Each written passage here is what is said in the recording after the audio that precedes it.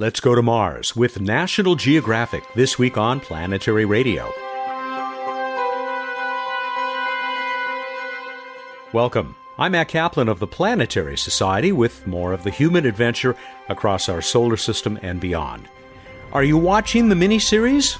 Last July, I was at the Beverly Hilton Hotel to meet some of the people who created it and some of the people who are included in the documentary portions of this impressive look forward at humans on the Red Planet. You'll hear Andy Weir, author of The Martian, Ann Druyan of Cosmos Studios, former NASA Chief Technology Officer Bobby Braun, and more. Later, Bruce Betts will help me kick off another space trivia contest with a very special prize. Let's get underway with senior editor Emily Lakdawalla. Emily, congratulations on this fine piece of work that you've documented in a November 18th blog with a name that does cover it, but doesn't really reflect how much work you put into this. High-rise coverage of the Opportunity Field Site version 1.0. What did you accomplish here? Well, HiRISE is the highest resolution camera in orbit at Mars. It can take these incredibly detailed images of the surface, including images that resolve actual rovers and landers on the surface. And it's done a lot of imaging of the various landing sites, so much so that it's actually become kind of hard to figure out when I want to take a photo, when I want to look at where a rover has traveled, which image should I pick? So it really is about context. Absolutely. So if you want to know what it looked like in the area when Opportunity was exploring this or that crater, how it appeared from orbit compared to how the rover saw it on the surface, you need to go to this high-rise image coverage, and you've got to figure out which image is the best one for the job. Why did it take 2 years to complete this? Well, in part because I completed a draft 2 years ago and it sat in a draft folder for a long time. And then HiRISE took more images and it all got more complicated. So, I didn't get around to it. But this month November is a time when academics on Twitter often get together and say, I'm going to finish that paper that I haven't finished for a long time. And so in that spirit, I finished this post. You expect this will be useful to people studying Mars, academics, the scientists who are learning from Opportunity. Can you talk a little bit more about that? Well, absolutely. Right now Opportunity is exploring the rim of a crater, and the crater, the geology changes as Opportunity drives along it. So the orbital context is very important because what Opportunity is doing right now is going to specific sites based on what we saw in orbiter images. So if you want to tie everything together, put Opportunity's ground surveys in context with what we can see from orbiters, you have to be able to make these links between the right images and the times on the mission that Opportunity was exploring these different places. So what is still lacking? What do you hope that HiRISE will still do related to Opportunity down there on the surface? Well, HiRISE is kind of a funny imager. It's got this wide swath in grayscale, and then only a very tiny center portion of each image is taken in color. And there are a few gaps on the timeline where HiRISE hasn't taken images in color. The biggest one, sadly, is right over the landing site. So we've never seen that lander in color from HiRISE. So I really hope they fill in that gap soon. We're so spoiled. We want to see those parachutes and things now whenever something comes down on Mars. That's right. Nice work again, Emily. Thanks, and congrats again. Thank you, Matt. That's Emily Lakdawalla. She's our senior editor, the planetary evangelist for the Planetary Society, and contributing editor to Sky and Telescope magazine. You can also see her and Bruce and me and a bunch of other people in the new Space Love Story video that is at planetary.org, which is also where you'll find the blog posts we've been talking about and much more.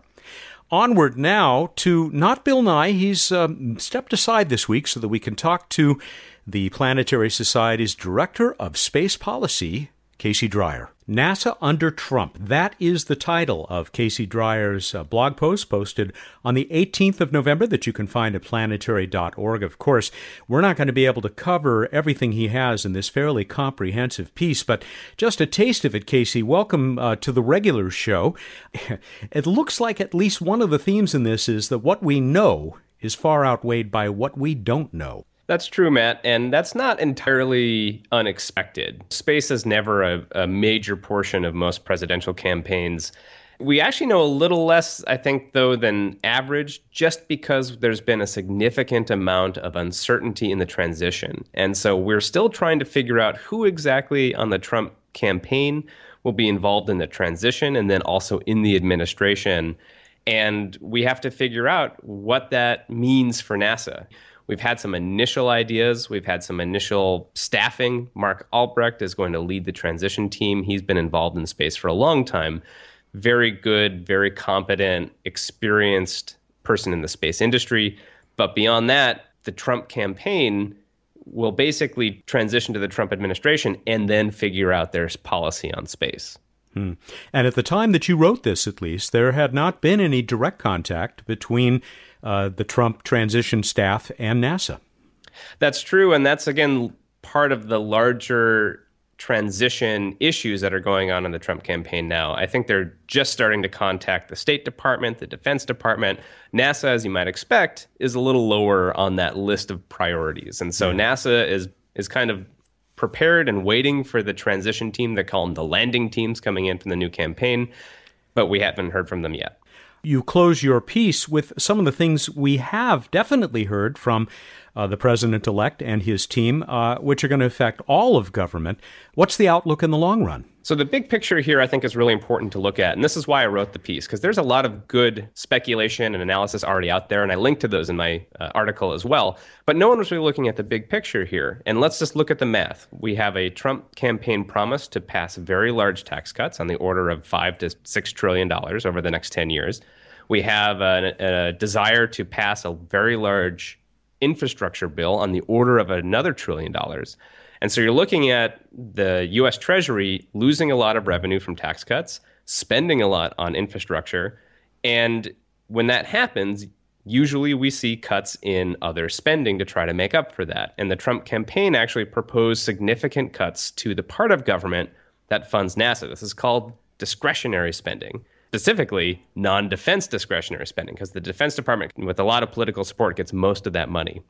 So of the part that funds NASA, it also funds basically what we usually think of as government. It funds roads, it funds education, it funds medical research, it funds grants for students going to college. The Commerce Department, the Justice Department, the FBI, everything is in this non-defense discretionary. And the current proposal by the campaign is to cut this by a percentage every year for the next so many years. You actually lower this to the lowest point in modern history, if that's the case. And if general spending goes down, NASA historically tracks with that. If that happens, despite the generally positive rhetoric we've seen from the Trump campaign on NASA issues and their endeavors in space, if you don't have the money, nothing happens. And that's not just me saying that. We've had reports from the National Academy of Sciences saying unless human spaceflight gets additional money, humans aren't going to the moon, they're not going to Mars, they're not going anywhere. We have major science missions that we want to go to Europa, look for life on Mars. Without funding, it's going to be a lot harder to do those and do the broader range of science that NASA currently does. So just looking at the numbers, just looking at the math, things could be very tough for NASA regardless of the rhetoric. And that, to me, is one of the important things to keep in mind as we move forward in this new administration. Dark clouds on the horizon. I think it's a safe bet, Casey, that we will be going into much more detail on this topic when we next get together with Jason Callahan for the Space Policy Edition, which will be on Friday, December 2nd. Everyone, tune your podcast listening devices to that show. We will talk about this a lot more and some other things too, yet to be announced, but it'll be really interesting. I guarantee it. All right, a little bit brighter topic now. Casey, we're going to talk to some of the people who were involved in the making of National Geographic's Mars series. I love that show. Yeah, you're in it. Oh, yes. Completely objectively. I love the show. That's coming up next. And that was Casey Dreyer, the Director of Space Policy for the Planetary Society, who joins us here periodically and every month on the Space Policy Edition.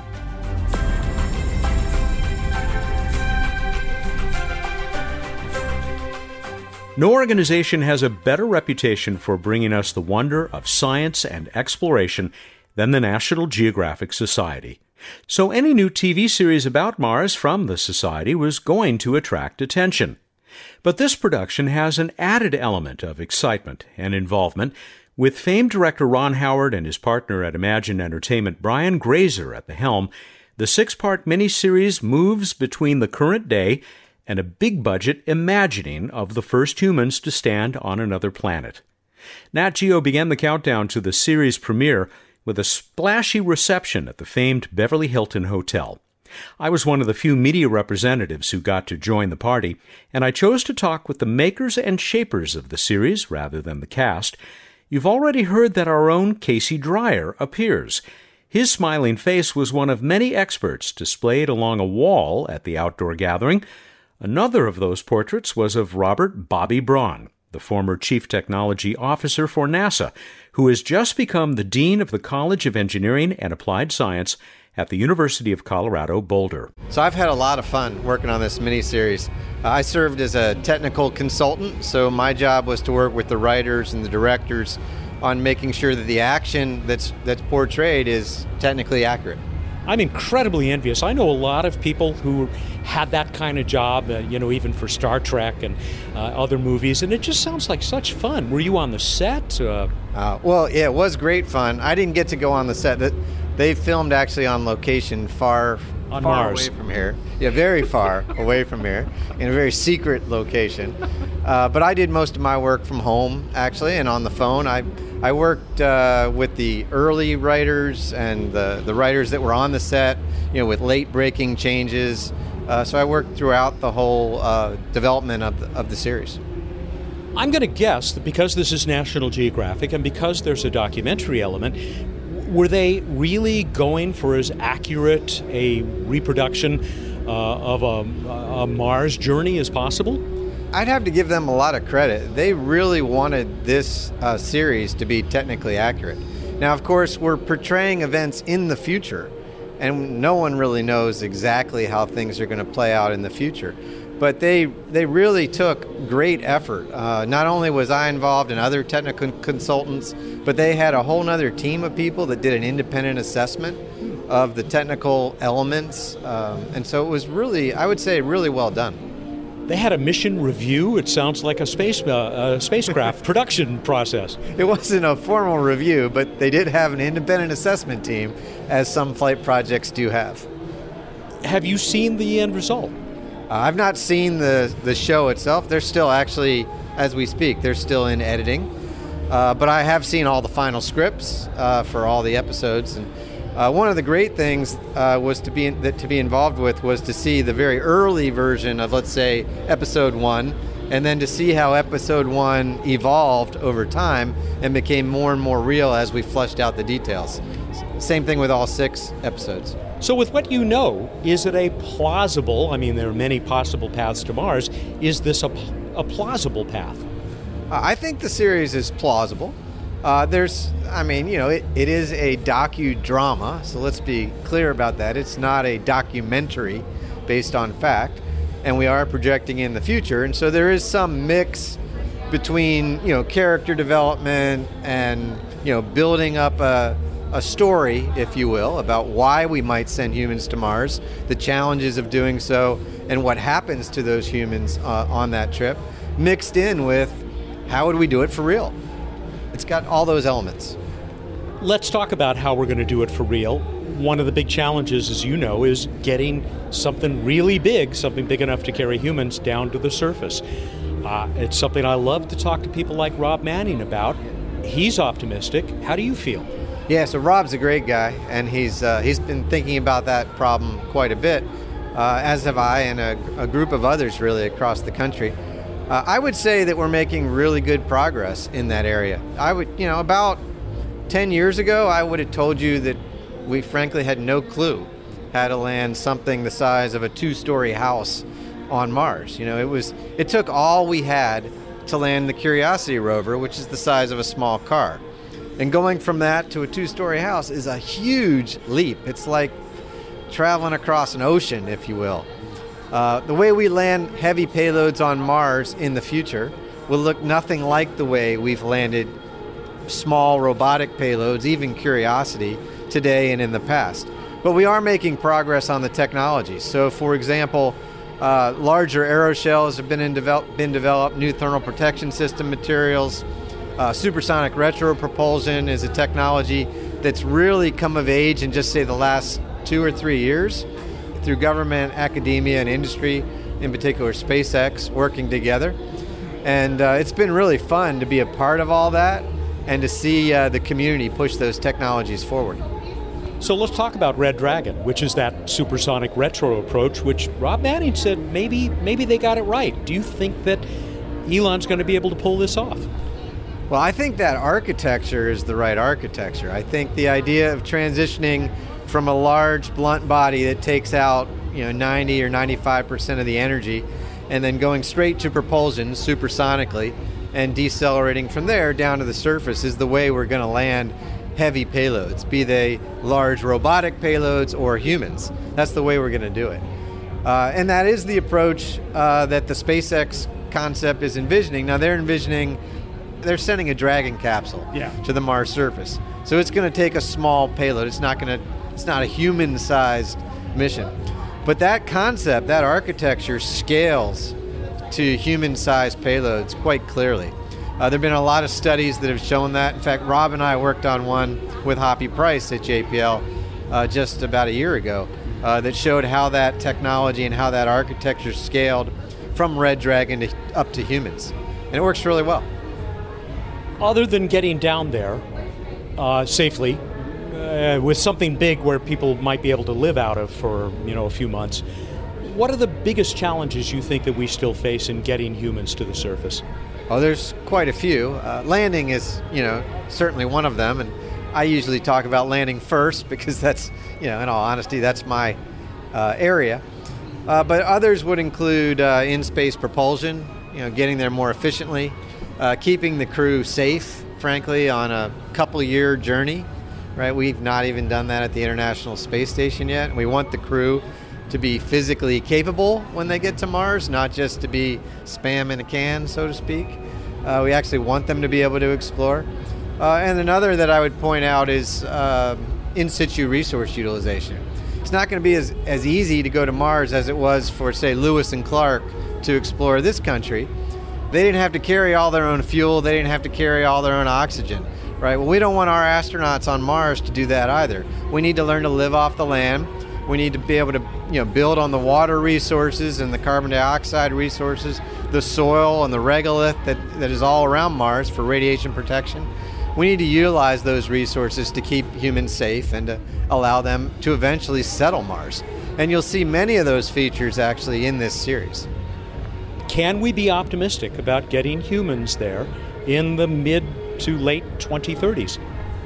Oh, absolutely. To be honest, I don't think it's a technical issue anymore. 10 years ago, I would have said perhaps it's a technical issue. Today, it's a matter of budgets. It's a matter of national will. It's a matter of how are we going to do it? Are we going to go as a country or as a world, with international partners? Is industry going to lead the way or is government? It's those geopolitical kind of forces that are shaping the path to humans to Mars and the timeline for it. It's not technology. Thank you, Bobby, and congratulations on the new job. Oh, thank you very much. It's great to see you. Former NASA CTO Bobby Braun, technical advisor for Nat Geo's Mars. Overseeing that production was the National Geographic Channel's president of original programming and production, Tim Pastor. Nice party. Thank you very much. I'm glad you attended. Well, and what's great for us, of course, is that you've got superstars of space exploration, space science here. It's really quite a gathering. It is. It's nice to see all the big thinkers and the pioneers of the age all in one locale. Which is not an entirely new thing for Nat Geo. Why did Nat Geo take on this project? Well, I guess in general, when you think about Mars, right, we think about the DNA of National Geographic at its core is exploration, right? We are a channel and a brand linked to a legacy, 128 years of exploration. And what bigger exploration lies before us except Mars? We're becoming a multi-planetary species. And so as we think about our new programming and as we evolve this channel into the future and we really become the premium destination for science, adventure, and exploration, tackling Mars was right at the top of that docket. So I'm old. When I think of Nat Geo, I still think, Jacques Cousteau documentaries and so on. This is going considerably beyond that. There's a documentary element, but a lot of this is drama. 100%. I think at this moment we're also looking at what I like to call genre mashups. How do we take traditional, maybe perhaps well-trodden genres, mash them up with something fresh and new, perhaps from an alternative genre as well, to create something that has seemingly yet to be seen, and especially when we tackle these big topics. For instance, Mars, what we're doing here is really truly melding documentary programming with feature quality scripted programming to, I would fair to say, genre bust what the idea of a doc drama really is. So there must be a big emphasis on authenticity.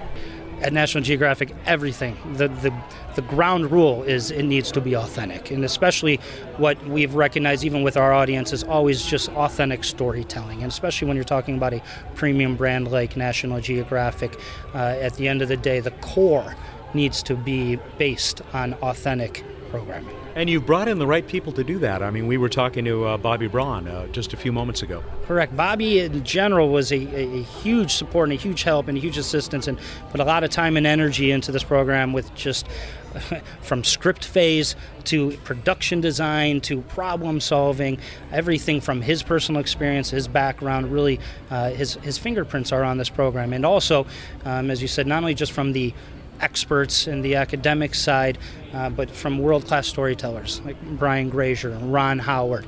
At the end of the day, I think we've really assembled a world-class team that spans both the creative as well as the technical and the engineering side. You got Andy Weir here, good friend of the Planetary Society and this radio show. He and the folks who made the film version of The Martian have set a pretty high bar, not just for science, but for entertainment. Nat Geo's going to measure up?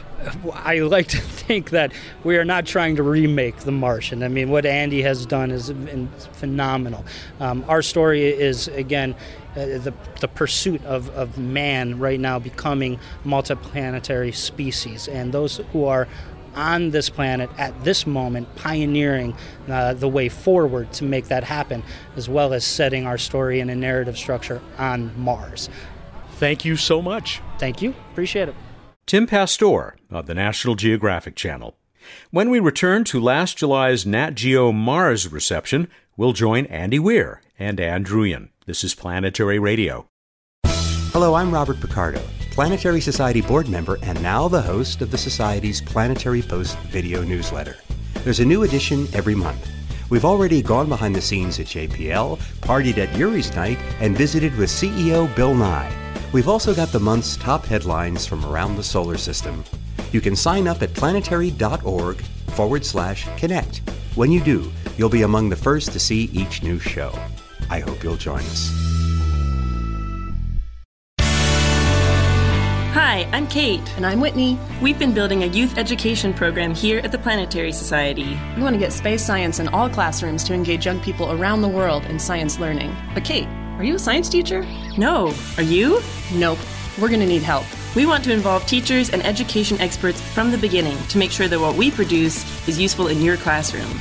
As a first step, we're building the STEAM team. That's science, technology, engineering, arts, and mathematics. So teachers, to learn more about how you can help guide this effort, check out planetary.org/STEAM team. That's planetary.org/STEAM team, and help us spread the word. Thanks. Bye. Bye. Welcome back to Planetary Radio. I'm Matt Kaplan with more from last July's kickoff reception for the National Geographic Channel's 6-part docudrama simply called Mars. And who would be more appropriate to be heard from in a series about the Red Planet than the man who stranded Mark Watney there? Andy Weir is the author of The Martian. You just can't stay away from the show, can you? I just can't stay away from you, Matt. Thank you, it's an honor. Andy Weir, did you have something to do with the miniseries, or are you just a future fan of this show that's going to try and reach the bar that you set? They interviewed me for the miniseries, and I'm told that segments of that interview will be in it. That must be why your picture's on the wall over here. Yes, my picture's on the wall of fame with a bunch of really interesting real scientists. So I actually did ask a Nat Geo executive. You got a high bar that's been set here by The Martian, book and film, and he thinks they're going to do okay. But that's a great position for you to be in. Yeah, it's great. Yeah, no, I love that. I love that I have in some way like increased the public interest in Mars, and the more the more that entertainment about Mars comes out, the higher the public interest will be, the more funding the space program will get, and it's a great virtuous cycle. The renewed interest in not just Mars, but exploration writ large across the solar system, maybe even beyond. I mean, my God, there's work now on realistic work, if you can call it that, on interstellar travel, at least for lentil-sized spacecraft. Sure, the Planetary Society is working on their laser-propelled craft. It's no, seriously, that's not a joke. It's interesting. Yeah, Phil Lubin, one of the guys involved now with the Starshot Breakthrough Initiative. There's so much going on. It does seem to be a bit of at least a mini renaissance. I think it all comes from the ever-reducing costs of putting mass into low Earth orbit. So now, for tens of thousands of dollars, you can put a microsat up into orbit because you're riding up into space along with hundreds of others. And so universities with like small budgets can put little test satellites into orbit. They're only about, 10 centimeters cube. But there's a lot you can do with that sort of thing, especially when you consider the computational power of an iPhone or some other mobile device. I mean, we have a lot of expertise, humanity, has a lot of expertise at micronizing computer functions. And you see that cost to low Earth orbit continuing to reduce. I mean, we talked about this last spring at the Contact Conference. Still pretty confident that we're going to see stuff on the model. What was it, a Boeing 757 you modeled this on? I modeled 777, I think. Yeah, given the appropriate technology, the price to low Earth orbit could drop to something like $7,000 for a human passenger. If that happens, then we will definitely have a space boom. It'll be just like the commercial airline boom of the 30s. I hesitate to ask an author this because I don't know. I don't want to jinx anything. How's the new book coming? It's coming along. I'm about maybe a little more than a third of the way through. I'm cranking. I feel good about the main character and the setting and stuff, and feels like it's coming along very nicely. Remind some of us and others who didn't hear that other show, this is on the moon. Yes, it takes place in a city on the moon, probably 2080s time frame, and it's all scientifically accurate, like I like to do. The main character is a woman who's a kind of small-time criminal who gets in over her head. Wow, I'm intrigued. Well, I hope so. Let's hope the book's good. I'll let you get back to the party. I know they've got you chained to the table out there signing books. Yeah, pretty much. They're cracking the whip on me. Thank you, Andy. Thank you. Author Andy Weir, also heard in the documentary portion of National Geographic Mars, is the head of Cosmos Studios and the creator, producer, writer of Cosmos, A Spacetime Odyssey, Ann Druyan. As you'll hear, the music was blasting as I spoke with her, but her eloquence shines through. One of my favorite people, whether it's for radio or otherwise, sitting with me in Trader Vic's here at the Beverly Hilton next to the pool. Annie, welcome back. It's so great to be back with you. How are you? I'm terrific, and it is wonderful to meet you here. I didn't know we'd be able to cross paths. What is your involvement with this new miniseries from National Geographic? Well, as you know, Mars is a blend of drama and documentary. And so I was interviewed for the documentary portion to be, I suspect, a voice from the past. And you were a voice for the future. A voice from the past, because of course this is a story of the actual settlement of the planet. So as much as I'd like to be there when it happens, I'm a voice from the past.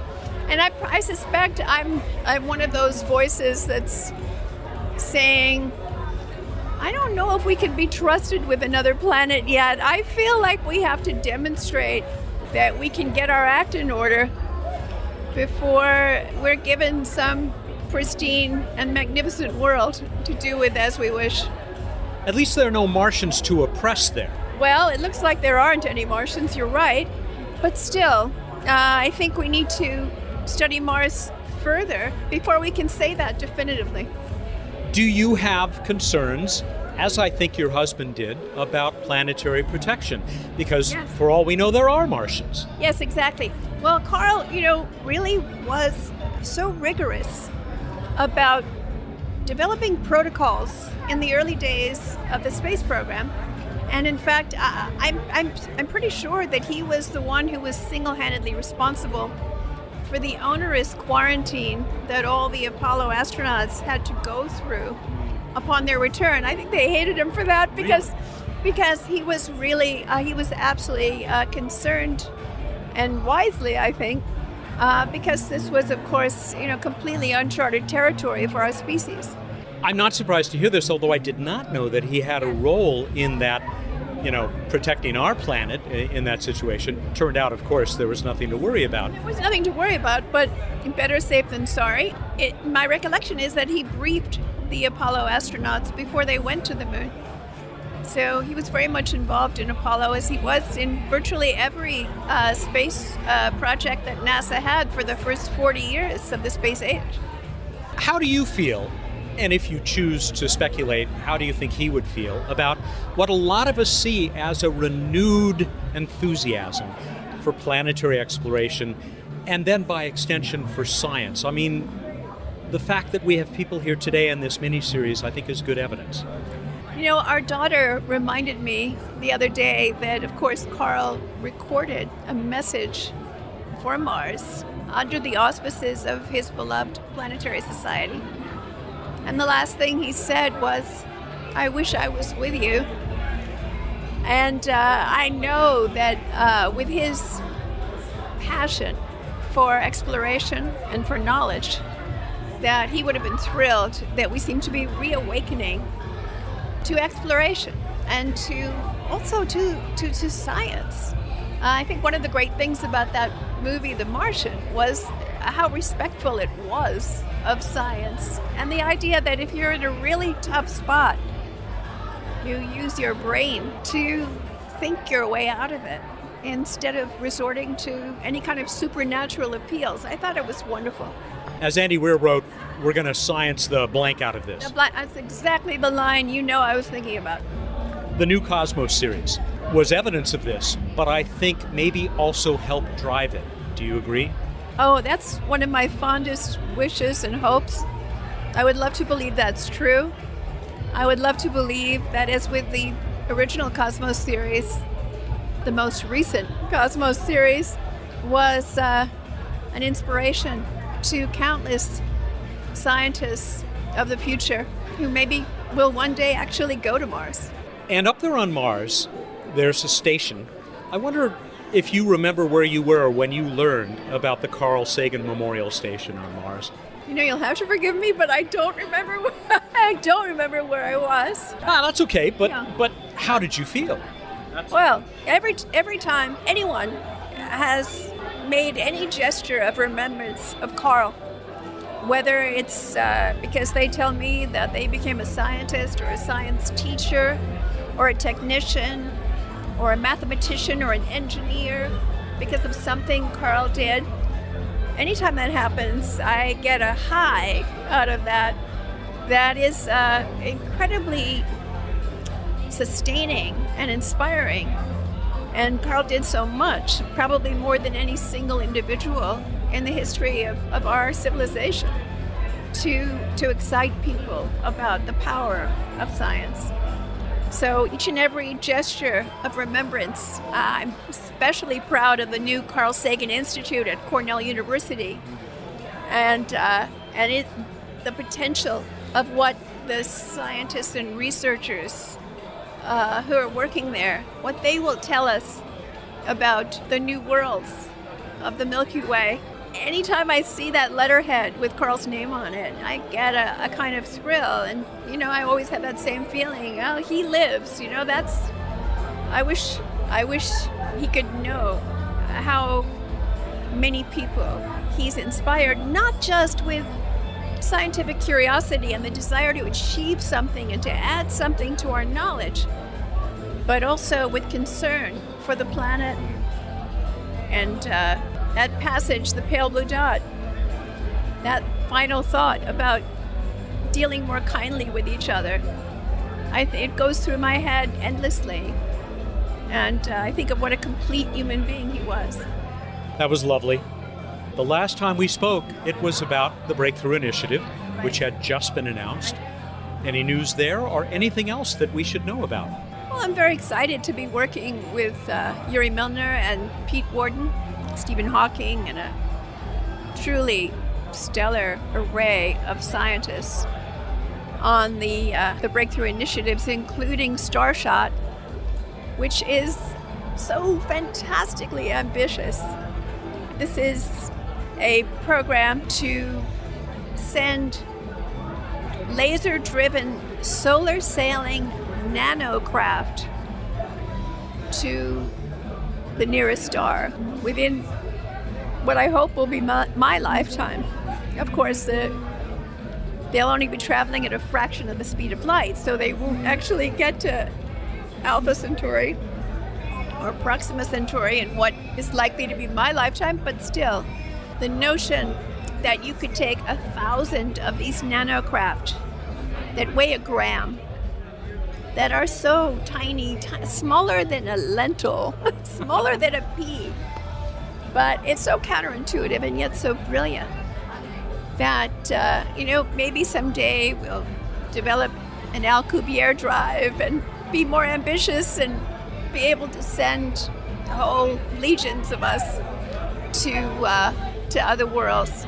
But in the meantime, the notion that we could send these tiny craft, each of which has as many capabilities as the Voyager spacecraft.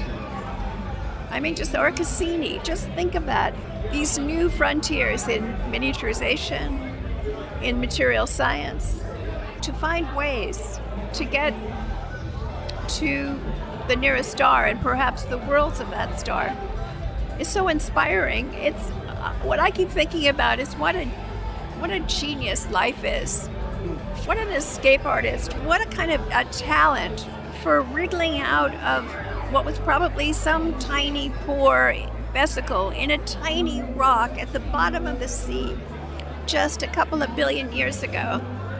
And now making leaps and bounds to the worlds of our solar system and plotting to find a way to get to the nearest star. It's a testament to the power of life and to the beauty of it in the cosmos. I don't want to show hubris, but I think we've done pretty well for ourselves. Hey, on my good days, I agree with you.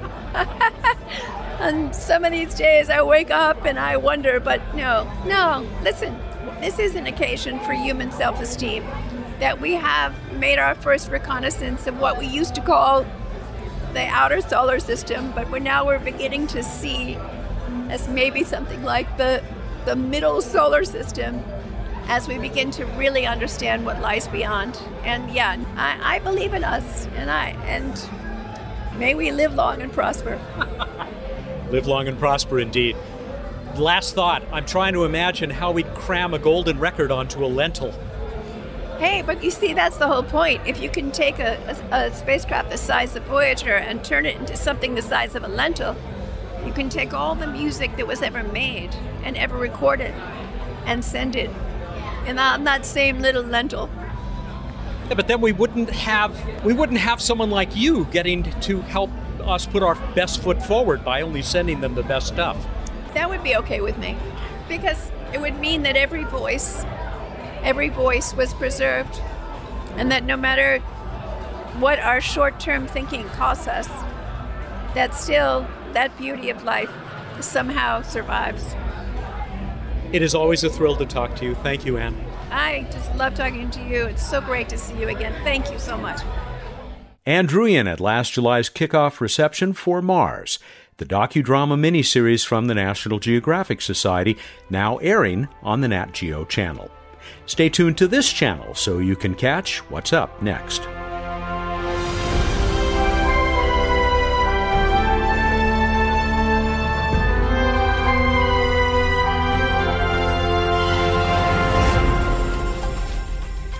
Time for What's Up on Planetary Radio. Bruce Betts is the Director of Science and Technology for the Planetary Society, and he is going to tell us what's up in the night sky. And we have an exciting, a thrilling prize to give away this week only in the Space Trivia Contest. Are you thrilled?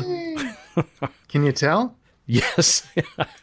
Let's go into it. Evening sky, Venus, low in the west. Actually getting kind of high, and more southwest is Venus, looking super bright anytime after sunset in the early evening.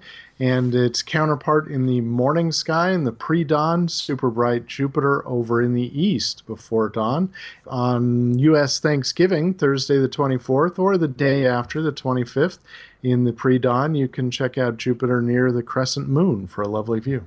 We move on to This Week in Space History. It was 2011, 5 years ago, that Mars Science Laboratory with the rover Curiosity launched. Yeah, and it wasn't long after that we were celebrating those 7 minutes of terror that ended in that great celebration when Curiosity landed on Mars. And it's still going strong, doing great stuff. You bet. On to Random Space Effect. Yeah. Encore. Random No, Space I was kidding. Effect. Kidding. Sorry.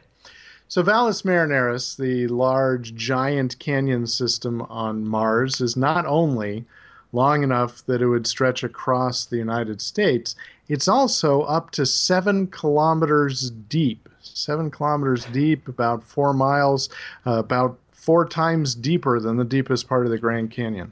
It's big. It's really big. That's where I'm going to build my resort, down in the bottom of the canyon. Really? What are you going to call it? What's that one at the bottom of the Grand Canyon? Ghost Ranch? I forget. Anyway. All right, I don't know. Just thought maybe you thought this through in more detail. No, not at all. All right, we move on to the trivia contest, and we asked you, what supernova did famous astronomer Tycho Brahe observe? How'd we do? Lots of entries for this one. Lots of people going after the Planetary Radio t-shirt, the Planetary Society rubber asteroid, and a 200-point iTelescope.net astronomy account. This was a very significant discovery in the history of astronomy, wasn't it? It was indeed. The noticing of supernova SN 1572, or supernova in the year 1572, helped to show that objects beyond the moon were not unchangeable as thought in Aristotelian thought. The winner is Leonard Soika, I believe a first-time winner out of Troy, Virginia, who indeed said SN 1572. So, Troy, you're going to get that fabulous prize package. We got some other interesting ones, as we do every week, of course. Stephen Coulter was one of the people who told us that it was believed, well, I guess it did reach magnitude -4, and that this is comparable to Venus at that brightness. Would indeed. That's the brightness of Venus, the brightest not moon, not sun in the sky. Great video, which I bet you've seen. We were sent the link by Davy Van Ness, a listener in Rotterdam, Netherlands, and you can actually see, over a period of 15 years, the supernova remnant growing. It's stunning to watch, and of course it looks very slow, but I imagine it's covering, in that amount of time, a tremendous amount of space. Yeah, those remnants are moving out at a serious speed. Got an equally interesting entry from Walt Trebergs in White Bear Township, Minnesota. He's an amateur astronomer, very successful one, part of the Astronomical League, actually. He sent us his image taken from the ground by his telescope of a little bit of that remnant. And he sort of does a little blinking thing to compare it to what was found by Chandra and the WISE spacecraft in infrared, Chandra in X-ray. It's really pretty good. We'll put the image up on the show page at planetary.org/radio. And finally, this from John Crane, who got the answer right, but it's because of his compliment to you that I read this. Hi, Matt. Love the show. I listen every Tuesday evening when it's available here in England. Please tell Bruce that he is mad as a bag of badgers. Thank you. Yeah, I think it's an obscure Blackadder reference. Blackadder, the perhaps funniest television show ever made. Thanks again for a great show and a fantastic space advocacy effort across the planet. Well, thank you, John, for listening and for that compliment for Bruce.